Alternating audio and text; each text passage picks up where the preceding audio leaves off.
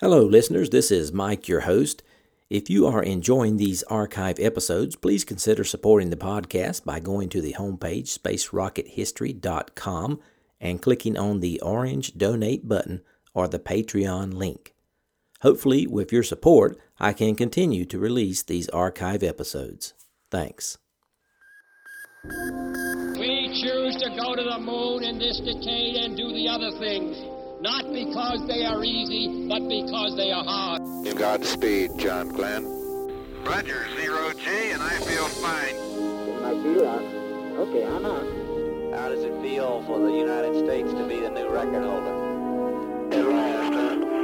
When that baby lights, there's no doubt about it. Liftoff. We have a liftoff. 32 minutes past the hour.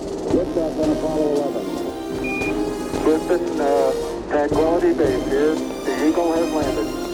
That's one small step for man, one giant leap for mankind.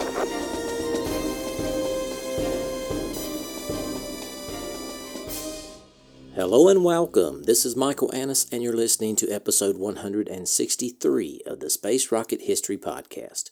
And now, Apollo 8, Lovell, Logistics, and Training.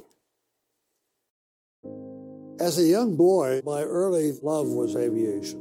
I built model airplanes and tried to fly some and read aviation books. In high school, I thought rocket technology would be very interesting. Then I enrolled in a ROTC program at the University of Wisconsin, and from there I went down to Pensacola to start flight training and managed to get an appointment to the Naval Academy and graduated there in 1952. I got my wings, I think it was February of 54. I sent to a squadron. Turned out that this squadron developed and sent to various aircraft carriers night fighter teams. And so I became on a team called Team Jig, and we deployed on the Shangri-La, went to Westpac about 1955, 1960. Finally came back, and after I got back to the squadron, I applied for and was accepted to test pilot school at Patuxent River, Maryland. NASA at that time was looking at putting a man in space. And I became one of the second group of astronauts with NASA. I managed to get into 4 very interesting flights during my career. Gemini 7, Gemini 12, Apollo 8, of course, and Apollo 13. I believe that I was the first person to go into space 4 times by the time I retired. Apollo 8 has to be the high point of my career.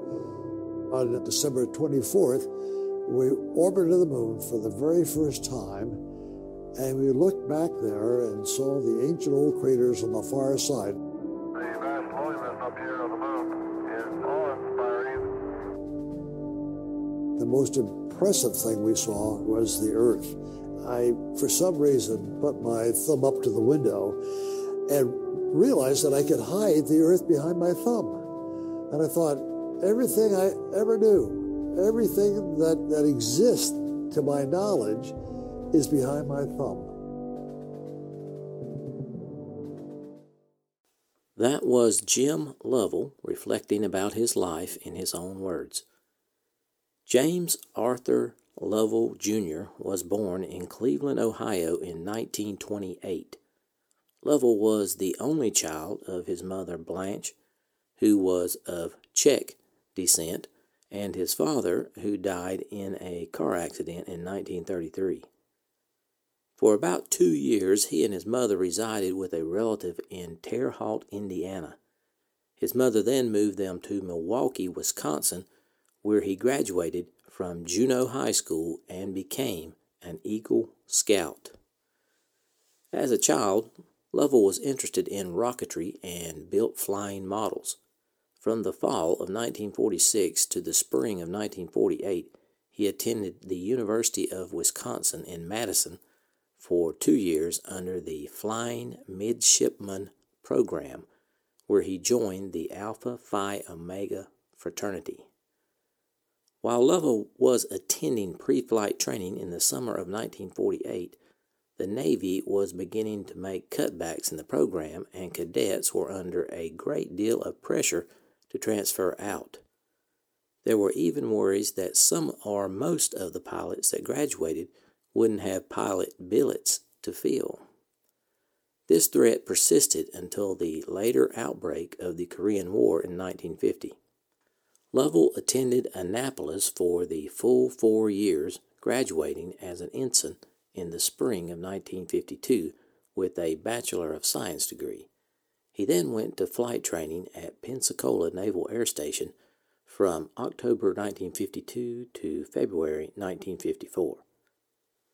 Lovell married Marilyn Lilly Gerlach, the daughter of Lilly and Carl Gerlach.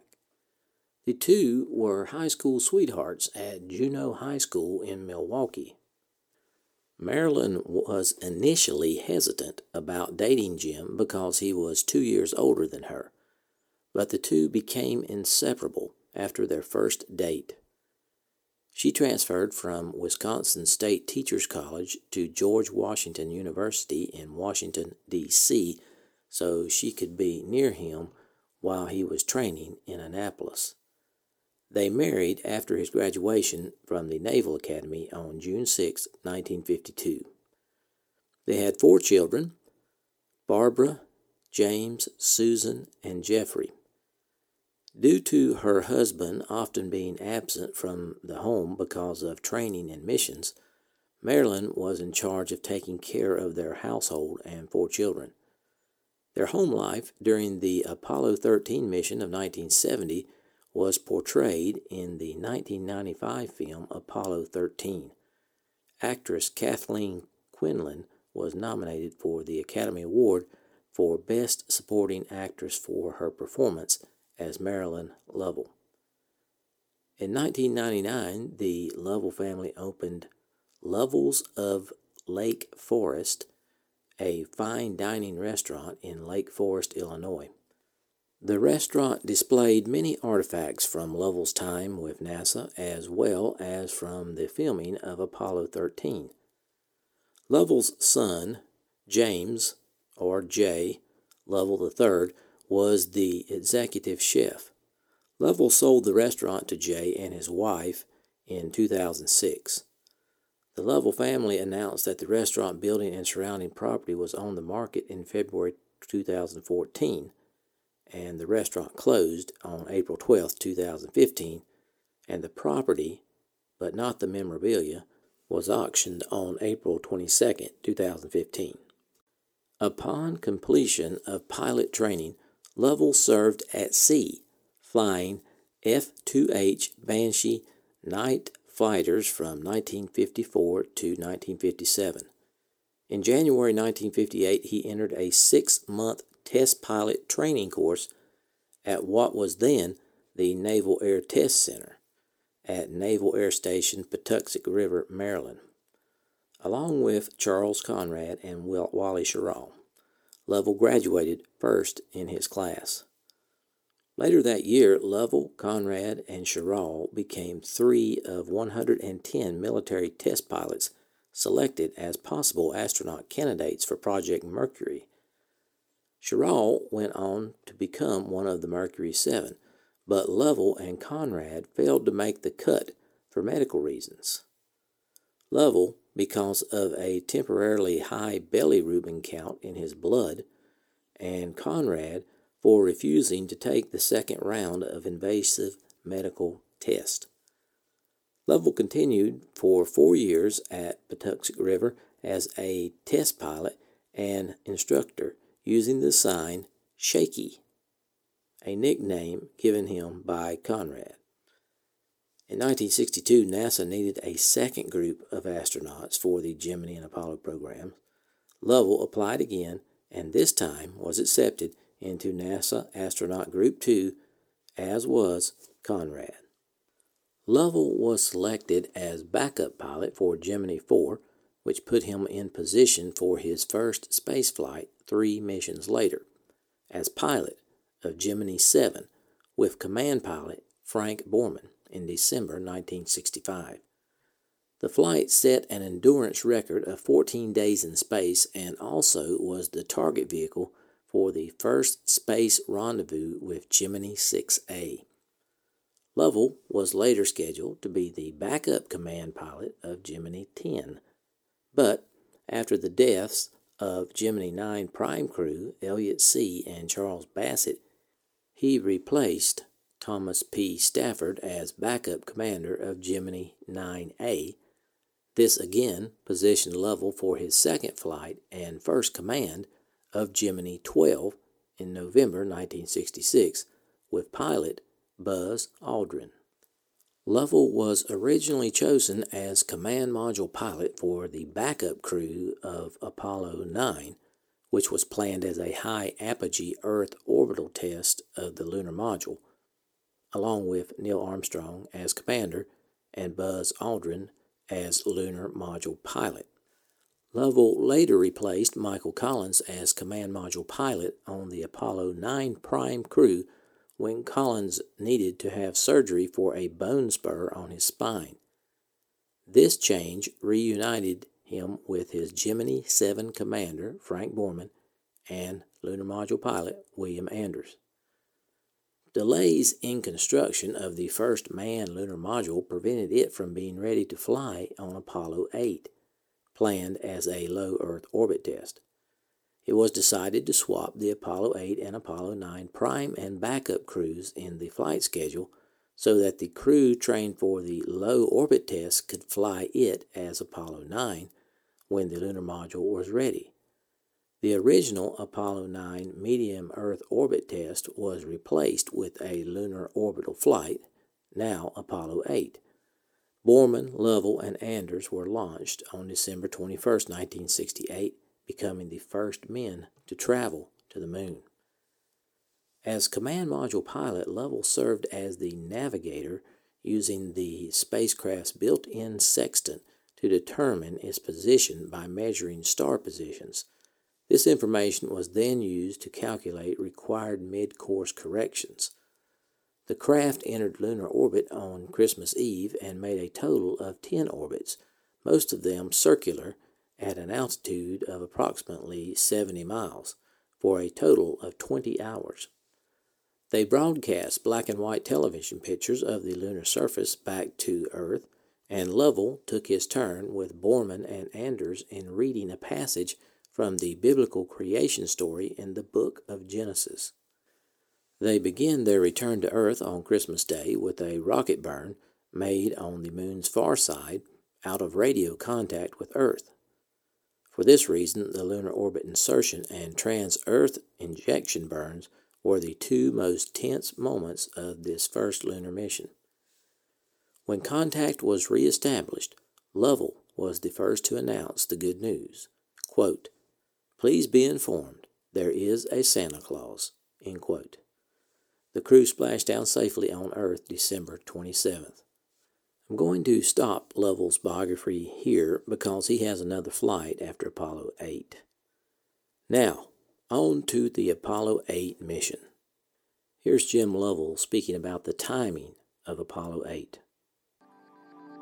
A scriptwriter couldn't have done a better job. Launching on the 21st of December to orbit the moon on Christmas Eve. To launch at the end of a very turbulent year, with the Vietnam War going on and there were riots. It was really a bad year. To end the year for the United States on a positive note, just to do things that everybody could be proud of without having a lot of controversy going on. And then to see the Earth as it really is, be able to photograph the Earth to show the people what they really have, I think it was very significant for Apollo 8. Couldn't have happened at a better time. And that was a very good flight, too. I mean, everything worked. And then to say, of course, hey, please be informed there is a Santa Claus because, if that engine didn't light, we would have been a permanent monument or permanent satellite to the moon, I guess, the moon to the moon. Now we recall how we got to this point. The successful Apollo 7 flight cleared the way for a U.S. moon landing in 1969. Still, a lot of flight and ground testing remained, and there would probably be surprises. The greatest concern NASA had was they had to complete 3 virtually flawless missions and achieve every major test objective before a lunar landing could be attempted. The odds seemed to be stacked against NASA. Here's Jim Lovell, Bill Anders, and Frank Borman speaking about the importance of Apollo 7. Actually, to go flying on Apollo 7, which was the precursor. And part of the decision that was made when Frank went to Houston, and Bill and I were still out at Downey wondering what happened to Frank, was the fact that the decision would go on Apollo 8 to the moon if Apollo 7 was successful. So in reality, that flight proved the improvements of the command module from the disastrous fire that we had in 1967. And that was the spur that allowed us to make that final decision after Apollo 7 to say, yes, let's go. Although we were training for the lunar mission prior to the Apollo 7 flight. Well, I just think that Apollo 7 was one of the more unappreciated flights from the public. Wally Schirra was the commander. Don Isley was the command module pilot, and Walt Cunningham was the lunar module pilot, though like me, he didn't have a lunar module. And Wally got a cold and was a little grumpy, and his flight controllers didn't like it, but they did a heck of a job, and just recently NASA finally came around to presenting that crew with the NASA Distinguished Service Medal, and I had the honor of presenting it to Joe Schirra, Wally's widow. But that was an important flight. And that flight was successful because Frank, spent an awful lot of time making sure that command module was safe. John was awful generous in saying how important Apollo 8 was, and then Bill just mentioned Apollo 7 being so important. But in reality, every damn flight was important. Think of John Glenn sitting on top of an ICBM, really in an aluminum inner tube, because it wouldn't hold it without air. Isn't that correct? You had to have pressure in that thing, or you'd have collapsed. So NASA's program wasn't haphazard. It didn't just happen. It was planned every step of the way, and it was remarkable that it worked. I honestly believe that God was shining on us from the very beginning. 8 days after Apollo 7 returned to Earth, Flight Director Cliff Charlesworth and his green team began the first lunar mission simulations. The post-mission assessment for Apollo 7 gave the command module a solid go. The next spaceship, in a schedule based almost entirely on gut instinct, would go to the moon in less than 60 days. The decision to send Apollo 8 to the moon captured the world's imagination, and it was one of the biggest stories in a year of bad news from Vietnam, student demonstrations, riots at the Democratic National Convention, and a bitter presidential campaign that was won by Richard Milhous Nixon. The Apollo 8 lunar planners had not given much thought to its impact on the outside world, but now that impact was blaring from television sets and newspaper headlines. Whatever press attention Mission Control had in the past was about to be dwarfed by a news media maelstrom. After the announcement of a lunar mission was made to the public, there was about 6 weeks left to meet the schedule to orbit the moon on Christmas Eve, and the crew would splash down a few days later. Now, the splashdown raised a big problem. The Pacific Fleet had been issued orders for a stand-down during Christmas week. Its carriers would be in port at Pearl Harbor, and the Navy planned to give as many sailors as possible leave.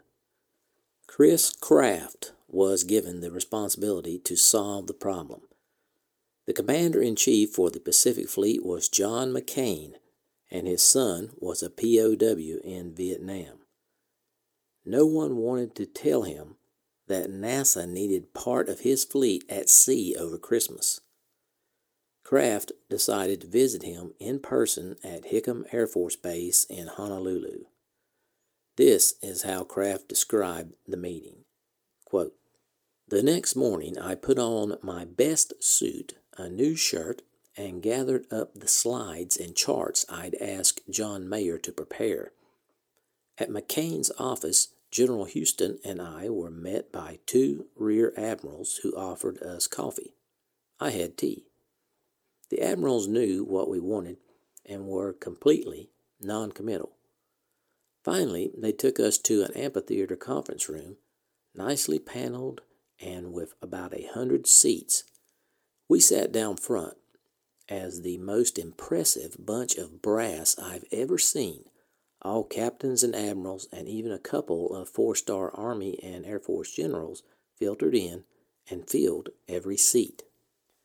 At 10:30 a.m. sharp, someone yelled, 'Attention!'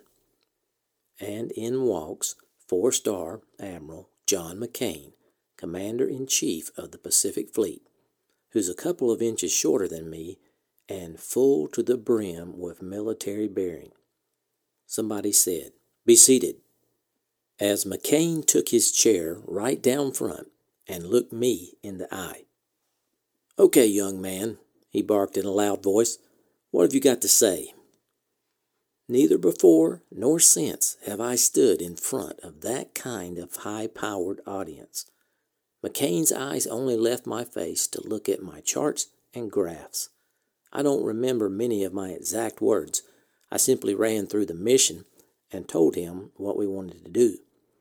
I know that I stressed the importance of the flight and its risk, and the greatness of the United States of America was about to be tested in space. Then I got to the real point. We had to land the crew in the Pacific near Midway. I'd memorized exactly how I wanted to put it. 'Admiral, I realize that the Navy has made its Christmas plans, and I'm asking you to change them. I'm here to request that the Navy support us and have ships out there before we launch and through Christmas. We need you.' There was complete silence in the room for maybe 5 seconds. McCain was smoking this big, long cigar, and all of a sudden he stood up and threw it down on the table. 'Best briefing I've ever had,' he said, again loud enough for everyone to hear. 'Give this young man anything he wants.' And he walked out." End quote. Now let's consider the training for Apollo 8. By the time NASA reached Apollo 8, simulation technology had advanced to the point that the simulation became almost identical to the actual missions. The simulations became full dress rehearsals for the missions down to the smallest detail. The simulation tested the crew's and the controller's response to normal and emergency conditions. It checked out the exact flight plan, mission rules, and procedures that the crew and controllers would use for the flight. The problems thrown at the controllers and the crew by the simulation supervisor prepared them for real crises that might come up in any phase of the mission, from launch to splashdown. Simulation attempted to make events that could happen in real time. Malfunctions in any one of the many spacecraft systems, trajectory problems, or failure in ground systems as realistic as possible. With hundreds of possible malfunctions and many time-critical mission events, the training opportunities were limited only by the hours and weeks available to train. Mission Control and the astronauts simulated every mission phase under a variety of normal and emergency conditions. By the time the training period for Apollo 8 ended, the astronauts and the mission control teams were thoroughly familiar with the pre-mission plan. They knew what should happen and were capable of making a correct decision to continue the planned mission or execute a mission abort under any sets of circumstances. Now here's Frank Borman on what he remembers about training. And then I'll just say one other thing, and then I'll shut up. But one of the beauties of working for NASA at this time was it wasn't bureaucratic. It wasn't bureaucratic at all. I remember for one time, when I first went out to the Apollo mock-up, and I flew the simulator, I pulled the stick back, and the nose went down. I pushed the stick forward, and the nose went up. I called the engineer over, North American engineer over, and I said, hey, you got the polarity screwed up on this. This is, look, what's happening? He said, oh, that's the way we're going to fly it. All the human engineers, human effects, human resource, human factors resource. This is the way it's going to be. I said, what do you mean? I never flown an airplane like this. He said, you're not going to fly the airplane. You're going to fly the target. See, when you pull back, the target will go up. And so I said, huh? Okay. So I didn't argue with him. He's been very proud of me. I just went over and called NASA in Houston. I said, look, these idiots have got it all screwed up. And a half an hour later, it was changed. They didn't have a committee. They didn't have anything at all. It just was changed. And that was because of people like George Low. Now here's a clip from both Jim Lovell and William Anders on training. Well, there were some, changes of training that we obviously had to do. We had to start learning the lunar surface of the moon's topography to see the various craters. And this is sort of interesting because we brought in people who were familiar with that to teach us some of the initial points. Because the mission of Apollo 8 was really to check the navigation and to check for suitable landing spots, the flat areas, the mare of the sea, that would give the people who would attempt the first landing the greatest chance of survival. And consequently, our photography and looking around at those flat areas, like the Sea of Tranquility, which Apollo 11 eventually landed on, that was one of our missions, and that was part of our training. And also, we had to do things that, in a three-dimensional effect, navigation was one of them because we were not going around the Earth anymore. We were going to have to test out the navigation system on the way to the moon to see how accurate it was, and this, of course, was the test flight of that particular aspect. Bill? Yeah. Why don't you describe the launch? People don't know yet. Well, Frank asked me to describe the launch. launch. I didn't ask you. He told me to. You'd think a major general would have a little more stroke here with a colonel. A major general in the reserves. But, of course, I was a rookie of the flight. Of course, I like to say that everybody was a rookie on the first Saturn V. But we trained for every possible emergency that we could think of, every possible environment. We had centrifuges. We did survival training in the jungles, in the desert, in the ocean. We were on the centrifuge up to 15 Gs. Everything you could think of. We had a thing called the launch abort trainer, which rattled around a bit, and Frank, whose job it was to decide whether he would abort, had a handle that would fire the abort system.